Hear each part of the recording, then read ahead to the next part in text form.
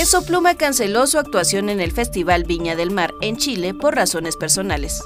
Anteriormente, su presentación había sido foco de atención entre quienes lo critican en el país sudamericano por hacer presuntamente apología al narco.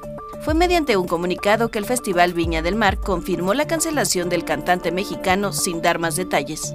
En el breve comunicado, la producción del Festival Internacional de la Canción Viña del Mar 2024 informó que Peso Pluma no podrá presentarse en el certamen este 1 de marzo como estaba previsto. De acuerdo con el comunicado, el mexicano, conocido también como la P, no solo canceló su presentación en el popular festival chileno, sino toda su gira por Latinoamérica.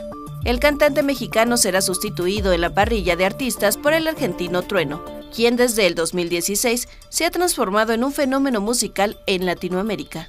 Algunas voces en Chile hablan señalando que el contenido de varias de las letras de Peso Pluma hacen posibles referencias y apología a la violencia y el narcotráfico.